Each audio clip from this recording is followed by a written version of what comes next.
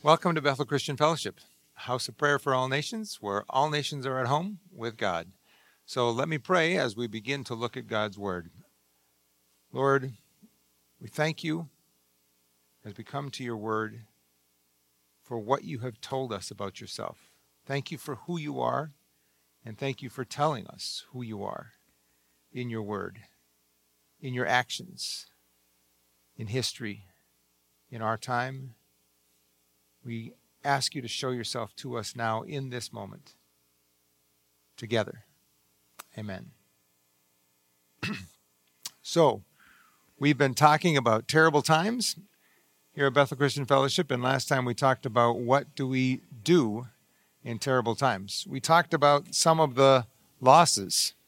We have loss of control. We have loss of connection.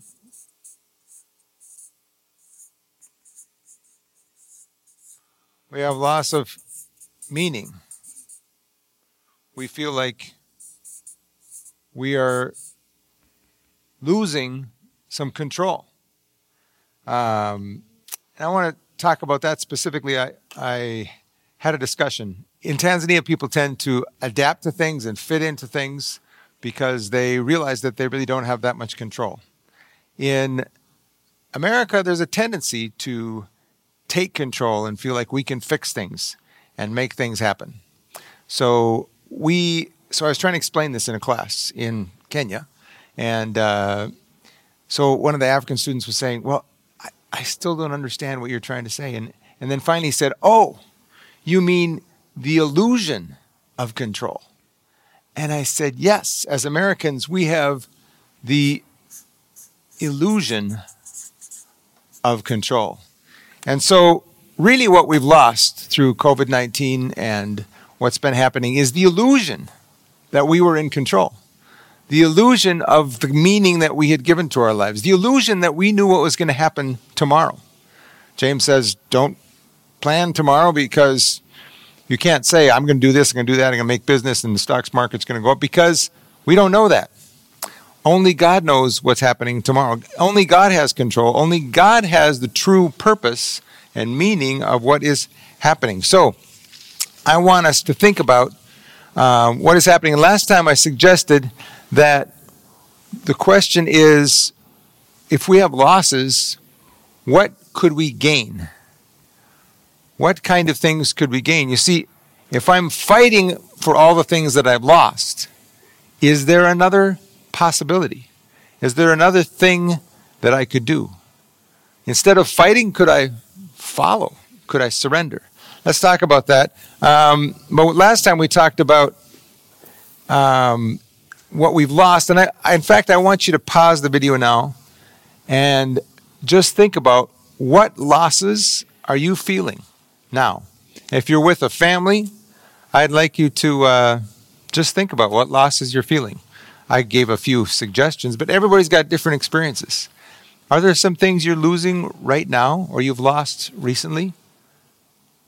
Take a pause, think about that, write them down or talk about them, or just think about, what have you lost in this time? Now that you've thought about that, I want us to come back and I want you to consider, how do we respond to that?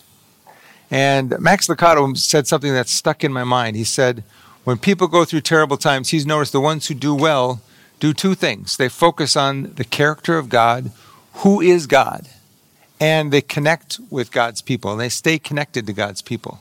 So I want us to think today about who is God. And one of the things we can know about God is that God has power. And God is present. And God has a purpose.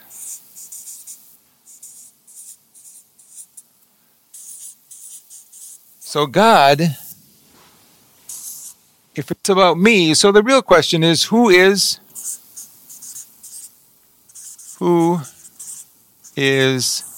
king? If it's me, then I have lost control. I have lost connection. I've lost meaning. I've lost all these things. And now the king is gone. Now, or it could be somebody else. It could be the hospitals. It could be the economy. It could be who or what are you depending on to give you these things?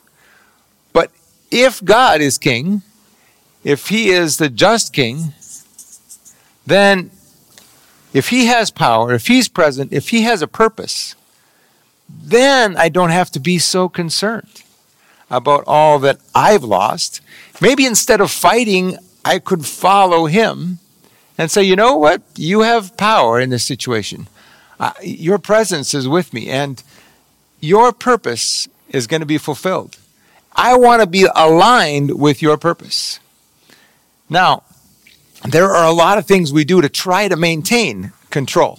And I'm going to read a story. The story I'm going to read is in 1 Samuel 4, 5, and 6. You might want to turn to 1 Samuel 4, 5, and 6. You can pause the video again if you want to do that. We want to ask that question, who is God? In fact, I want you to pause the video right now and ask yourself, what do you already know about who is God? What is he like? What does he feel? What does he feel about you? What do you know about God? Pause the video and take that time to think, who is God? And who is God for me and in this situation? Whatever your situation is. Got the video paused? Let's come back. And I want us to look at this situation. I want us to specifically ask, who is God in this situation? Now, 1 Samuel 2, it had already said this. He was talking about Eli and his sons were doing bad things, and he says, you know what? I will honor those who honor me, God says, and I will despise those who think lightly of me. So honoring God is about making him who he is. Honoring how great he is, his power, and who he is. But they were not doing that. They were taking the sacrifices and messing with the worship and messing with the girls at the tent, and they were doing all kinds. And Eli was supposed to fix that, but he didn't. And so something happened that came on. So the Israelites in chapter 4 went out and they had an attack, and the Philistines, they had a fight with the Philistines, and the Philistines, they were defeated. 4,000 people were killed, and it was a tragedy. And you know what? They said, they asked this question, in verse 3, why did Yahweh allow us to be defeated by the Philistines? That was a good question.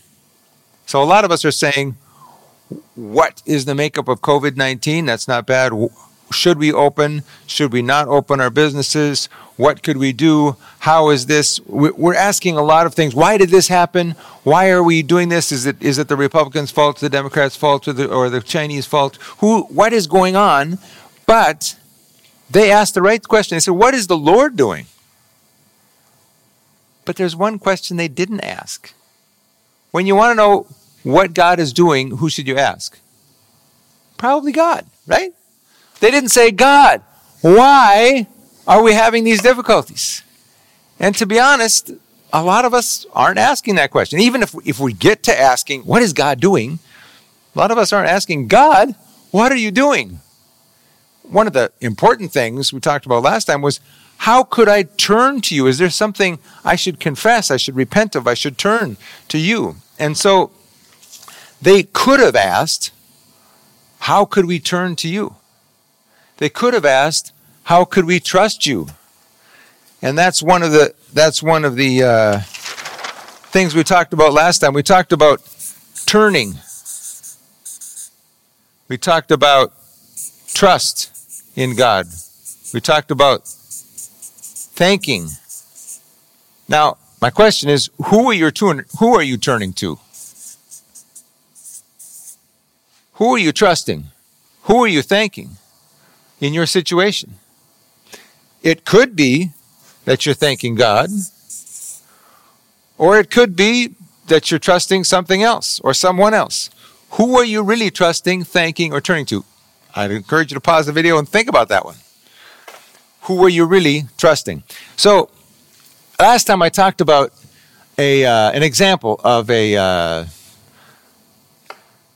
20s, 30s, teen, son or daughter, living with his parents, her parents, and being kind of, too chill. And just upset when the fridge isn't full and the car doesn't have gas in it and they have to clean up their room. What's going on? They don't really, I'll get a job someday, whatever. So as I thought about that, now, by the way, when I played that video, my son, who happens to be living with me for a few weeks, said, "Dad, are you talking about me?" No, I was not talking about my son. In fact, I must say, he planned some menus. He went shopping. He made some lasagna and some cookies and some chapatis along with his sister Rachel. So very impressed, as well as applying for jobs and doing his work online, his studies. He's finishing up. And so it was not about my son. And you know what else? He was in contact with me. And so was my daughter Rachel. And we have dinners together and we've cooked together and we've been going for some runs together. We've been getting outside together. It's been a lot of fun to have them around. Now, why would this other hypothetical person not be hanging out with his father? Why? You see, it seems to me that some of us pretend like God is the old man. My old man, he stays upstairs, but this part of the house is mine. In fact, I don't even know if he's up there anymore. He's just kind of doing his thing. We don't acknowledge his presence. We don't acknowledge his power. And we don't understand his character. Because if we knew that he's a great guy, like my son knows about me, then we would want to spend time with our father or our mother because they're great people. And so if we knew God's heart and his power and who he is, we would be wanting to connect with him, getting into his power and doing what he wants. That would be amazing. We would know what God is up to, his character, his heart for us. And that would change how we would be happy to turn to him. We'd be happy to trust him. We'd be happy to thank him because we know who he is. And we would not be thanking others. So I want us to take a look at this story. So that was the question they made. Then they said this. Why did Yahweh allow us to be defeated by the Philistines? That was the first question. Then they said, let's bring the Ark of the Covenant of the Yahweh from Shiloh. If we carry it into battle with us, it will save us from our enemies. It will save us from our enemies? You see, they thought that they could get their control back if they just brought God along on their project, their purpose. They made magic was what they were trying to do. They were trying to manipulate God. Now, we talked about this last time. There's really two ways we can manipulate God, I think. When it comes to healing, for example, when it comes to his disease, we can do two things. One is we can just never ask. First of all, a lot of people don't even think about God. In this whole, watch the news and you won't hear anything about what God is doing. But even for Christians, we cannot ask. We can say, oh God, please help the doctor to be wise and help his hands and help them and we do everything but ask God to heal somebody. I'd encourage you, ask God to end this COVID-19 thing, to take it away from us. Be gracious. And let him pick how he's going to do it, with a vaccine or the summer, or he's just going to do it. God has power to do that. He's not doing it. I'd like to know what his purpose is in that so far. But let's ask him, your will be done, Lord, but would you do that? So, one way is that magic way. One way is to not ask.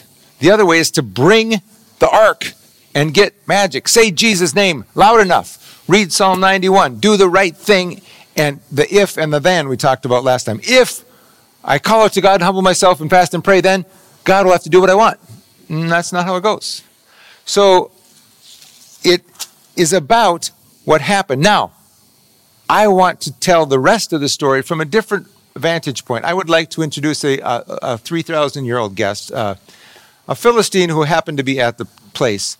So if you would invite this Philistine to speak to you, that'd be great.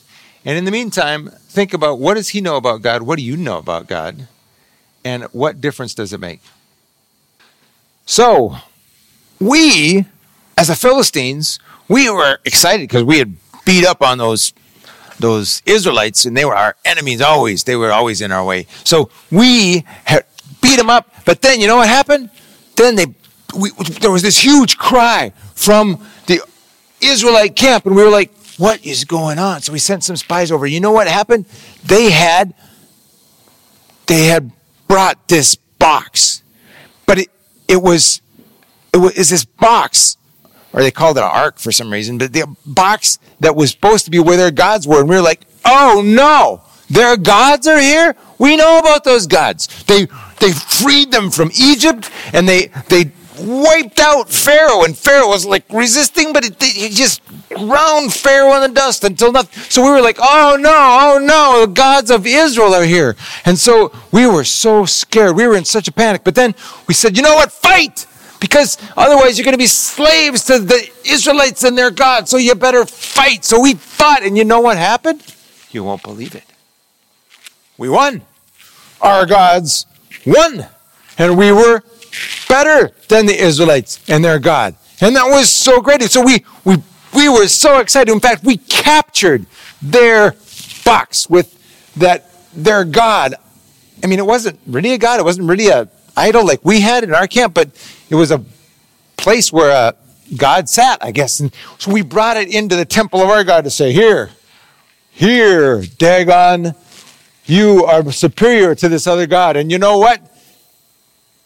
The next morning, our idol, our God, was flat on his face, bowing down to the box, to Yahweh, their God. And then, so we set him back up, to help him stand up again. And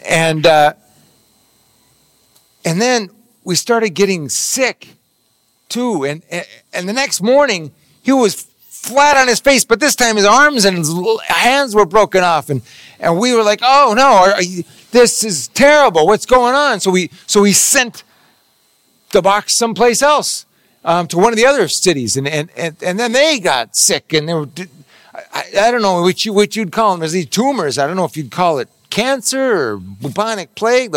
I don't know. But it was terrible. It was spreading everywhere. And so finally we asked our diviners and priests, we said, what can we do? And they said, you need to honor Yahweh because he is more powerful than our gods. You need to send that box back and send some gold things with it to honor God and beg for forgiveness. And so we said, okay, we'll figure it out. So we'll take a cow that has a calf, which is, of course, it'll be want to be by, and we'll put it in the cart. And then, you know what happened? The cow just ran right away from its calf and took that cart into Israelite territory. Those cows went off, and we were so relieved to have that God or box that the God sat on out of our territory, because the presence of Yahweh among us was terrifying. It was terrible because he was bringing diseases, and he was bringing all of his power, and our gods had no power. And we got him out of there, but the one question I thought of, I was wondering, well, could I go with them? Because how is this God not able to help them? And yet he's so powerful that he decimates our gods, and he's more powerful, and he controls health and sickness and made us all sick. And why can he be so powerful, and yet the Israelites are not? He's not defended them. I didn't understand, but I wished I could follow a God that was that powerful instead of my God that was falling on his face in front of him and couldn't keep me healthy. But I didn't understand. Who was Yahweh? So my 3,000-year-old friend asked an important question. Who is Yahweh? Is he just like any other God? Isaiah chapter 40 says this. Verse 6 says, a voice said, shout. I asked, what should I shout? Shout that people are like the grass. Their beauty fades as quickly as the flowers in a field. The grass withers and the flowers fade beneath the breath of Yahweh. And so it is with people. The grass withers and the flowers fade, but the word of our God stands forever. O Zion, messenger of good news, shout from the mountaintop. Shout it louder, O Jerusalem. Shout and do not be afraid. Tell the towns of Judah, your God is coming. Yes, the sovereign Yahweh is coming in power. He will rule with a powerful arm. Yes, he brings his reward with him as he comes. He will feed his flock like a shepherd. He will carry the lambs in his arms, holding them close to his heart. He will gently lead the mother sheep with their young. This is a message for Isaiah to the people in captivity. You see, the people in captivity, he was planning ahead for when they would be there. They would need that comfort that God was coming. He had not been defeated. They had had a big time out. That's what Hannah called the Exodus, or the exile was a big time out from God. Somebody just in the Minnesota prayer breakfast said the same thing. It seems like God's told us to go to our rooms and think about what we've done. We're all in our rooms thinking about what we've done and thinking about who could get us out of this. Let's read how it goes on. Who else has held the oceans in his hand? Who has measured off the heavens with his fingers? Who else knows the weight of the earth or weighed the mountains and hills on a scale? Who is able to advise the spirit of Yahweh? Who knows enough to give him advice or teach him? Has Yahweh ever needed anyone's advice? Does he need instruction about what is good? God knows what is good. Does someone teach him what is right or show him the path of justice? You see, it seems sometimes like we say, I couldn't believe in a God like that. He's not just. He's not good. Like we get to tell God what's good, what's just. We get to set the standard for what God can do, can't do. He knows what is just. He defines what's just, what's good, and he has the power to carry it out. And it says no. Did someone teach him what's right or show him the path of justice? No, for the nations of the world are but a drop in the bucket. They are nothing more than dust on the scales. He picks up the whole earth as though it were a grain of sand. All the wood in Lebanon's forest and all Lebanon's animals would not be enough to make a burnt offering worthy of our God. The nations of the world are worth nothing to him. In his eyes they count for less than nothing, mere emptiness and froth. As we run around with this COVID craziness, he's like, it's just emptiness and froth. To whom can you compare God? What image can you find to resemble him? Can he be compared to an idol formed in a mold, overlaid with gold and decorated with silver chains? Or if people are too poor for that, they choose wood that won't decay and a skilled craftsman to carve an image that won't fall down. What images, what idols, what other things are we depending on? Haven't you heard? Don't you understand? Are you deaf to the words of God? The words he gave before the world began, are you so ignorant? God sits above the circle of the earth, the people below him like grasshoppers to him. He spread out the heavens like a curtain, makes his tent from them. He judges the great people of the world. He brings justice and brings them all to nothing. They hardly get started, barely taking root, when he blows on them, and they wither. The wind carries them off like chaff. To whom will you compare me? Who is my equal? Asks the Holy One. Look up into the heavens. Who created all the stars?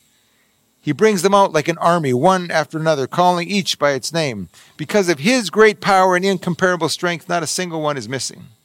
We get amazed at the universe, but he made it all. Oh, Jacob, how can you say the Lord does not see your troubles? God sees your troubles. How can you say God ignores your rights? He does what is right. Have you never heard? Have you never understood? Yahweh is the everlasting God, the creator of all the earth. He never grows weary or weak. No one can measure the depths of his understanding. He gives power to the weak and strength to the powerless. So if you don't have control or power, you can depend on him. Because it says even youths will become weak and tired, and young men will fall in exhaustion. But those who trust in the Lord will find new strength. They will soar high on wings like eagles. They will run and not grow weary. They will walk and not faint.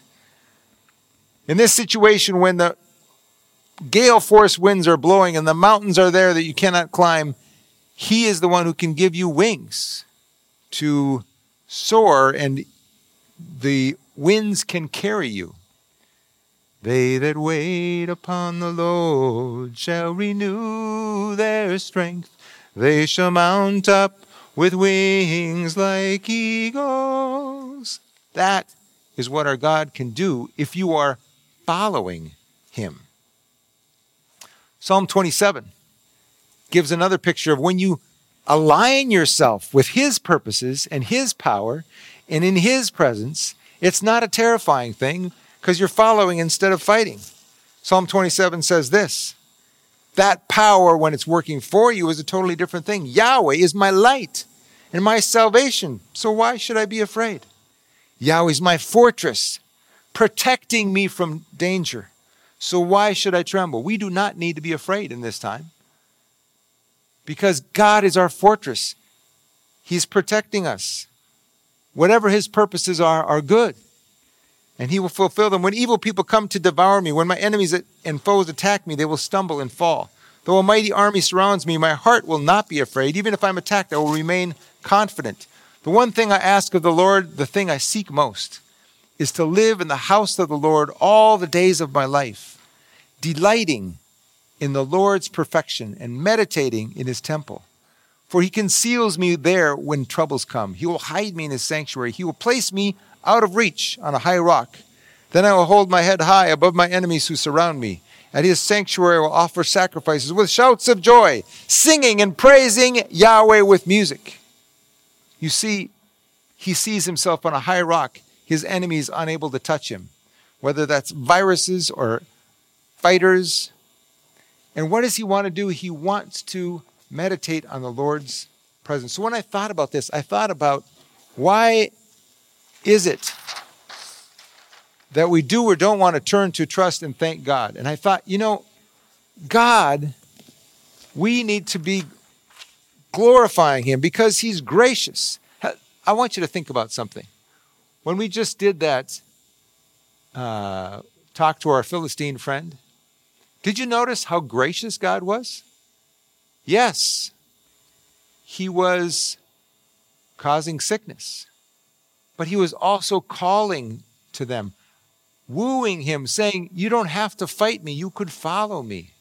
He was showing he was present. He was showing his power. He was showing his purpose. And some of the nations around Israel came and learned to follow Yahweh, especially when the Israelites were following Yahweh themselves. You see, God was gracious to show them that their gods were not real gods. They were just idols. God is being gracious to us by making our idols fall down. Even allowing sickness can be a sign of compassion and discipline to turn us to that which we need. You see, we need to love God, glorify God, honor God, know God. The Westminster Catechism says, the chief end of people is to glorify God by enjoying God forever. As it says here, delighting in the Lord's perfection. One thing I seek most, he says. So what is it that causes us to turn and trust and thank God? It's when we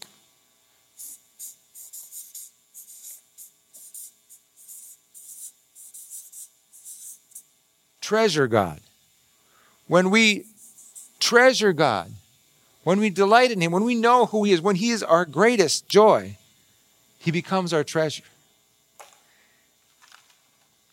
So I want to ask you, what is it that you treasure?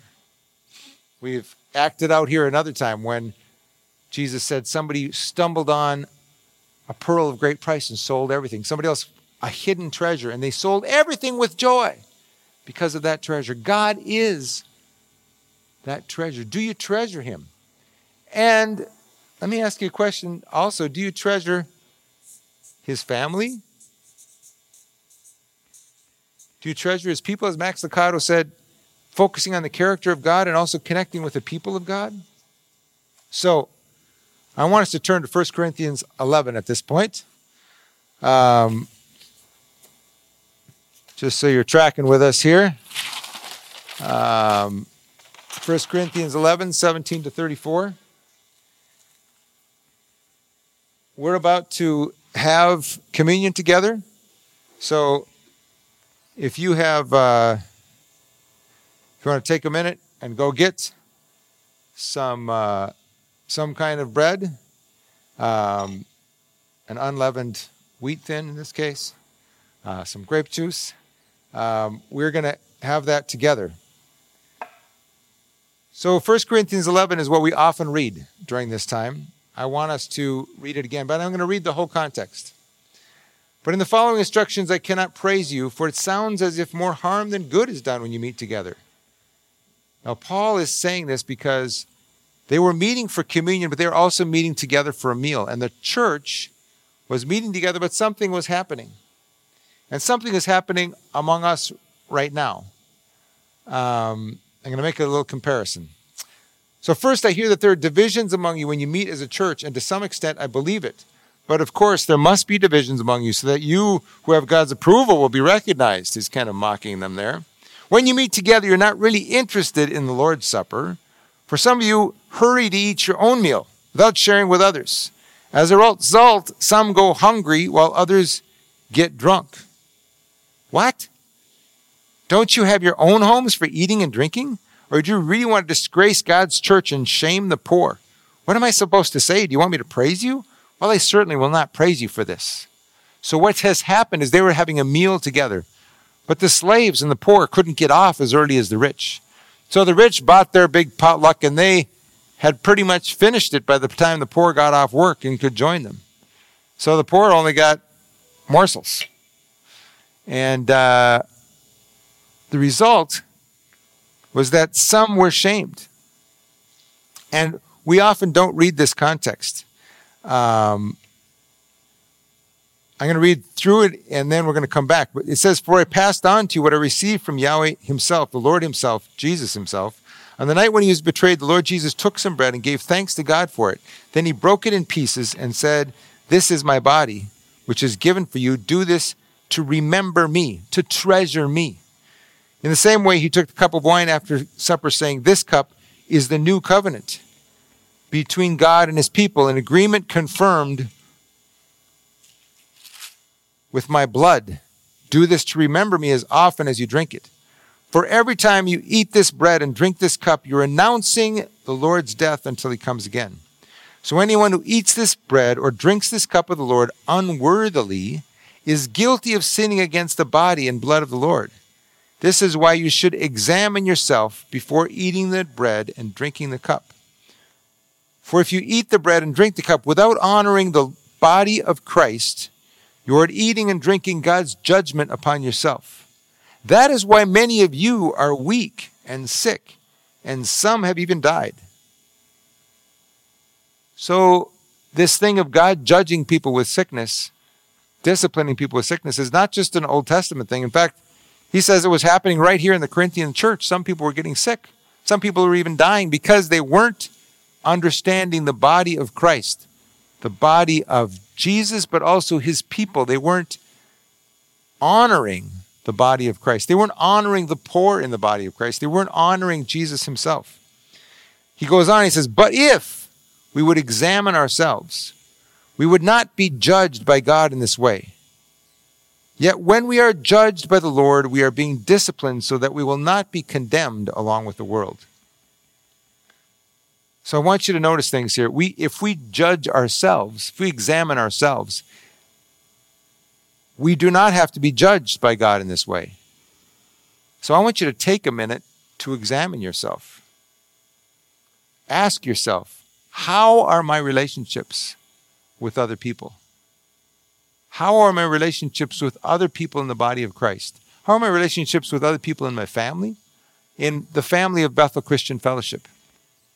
How are my relationships with people in the All Nations family of churches, the 8 congregations we have speaking 7 languages, where we meet together? We have an opportunity this time to take an offering. Last time, Pastor Jim talked about 2 Corinthians 8 and 9, where they shared an offering across international boundaries, back from Asia to Jerusalem, with those who were poor, those who were needy at the time. We're taking an offering this week for the All Nations family of churches because some of the congregations have lost a lot of jobs. Many in KCF have lost jobs, the Korean Christian Fellowship. Many in International Christian Fellowship, as many as 80% have lost their jobs. So some people are in extra need right now. So we have a regular benevolence offering that we take the first of the month to care for the needs in our body. But we're taking a special offering this time and making it for the needs of all in the All Nations family of churches, because some are in special need at this time. And maybe God has blessed you in some special way. Maybe he's given you a stimulus check, or but maybe you just need to take some faith and say, you know what? I still have some extra food in my cupboard. And when we eat and drink together, it's not right when you're sitting around with your family that some people eat and some people don't. Some people only get crumbs. And it's going to have to go beyond this, actually, because this COVID-19 is spreading around the world, and poor nations are going to really be hit hard. And if we let it go there, that virus is just going to mutate and come back here. So we can't just clean up America and Europe and China and say we're good. Or we're going to be tempted to just take care of our own backyard.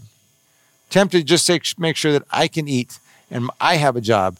We get worried enough about that I'm safe and I'm not sick and my family's not sick.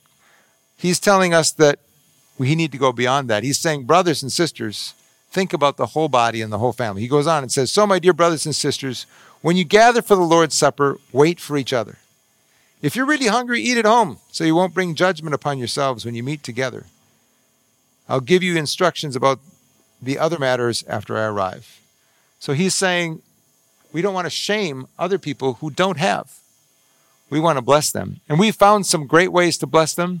And this money is actually going to be going to the All Nations family of churches.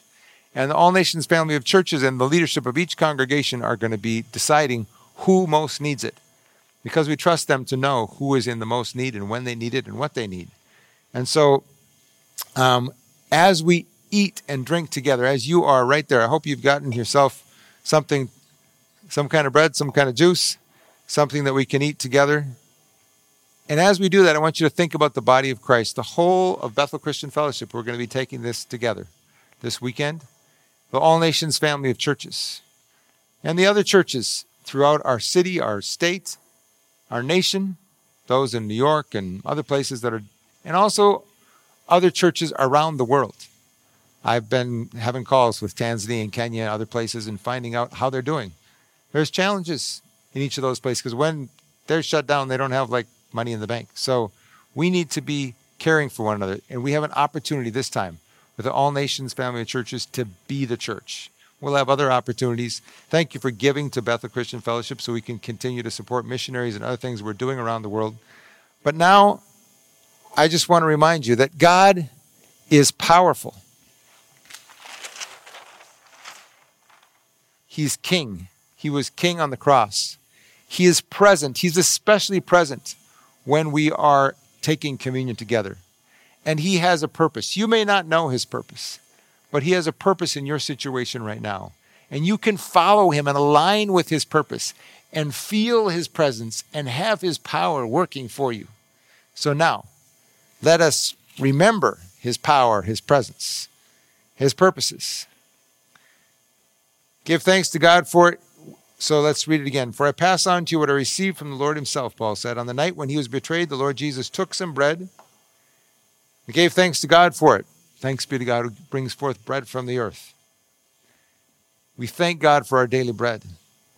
Then he broke it in pieces and said, this is my body, which is broken for you and which is given to you. Do this in remembrance of me. So now I encourage you to eat this together.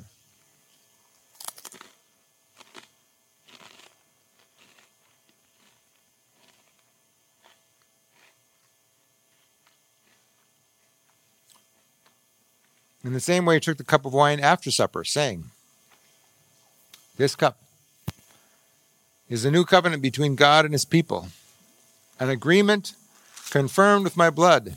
Do this to remember me as often as you drink it. For every time you eat this bread and drink this cup, you're announcing the Lord's death until he comes again. He will come again. He'll wipe every tear from our eye. But we know that he is with us, even in this time, with his power, with his presence. I pray that he'll be fulfilling his purpose in your life. Let's drink together.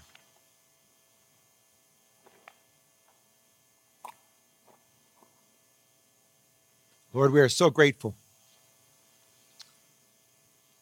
We're so grateful that you were willing to suffer, to take on our sufferings. Even though you had all power, you gave up that power so that you could be present with us, so you could fulfill your purpose to die for us, so that you could be the God who is gracious and compassionate and yet does not let the guilty go.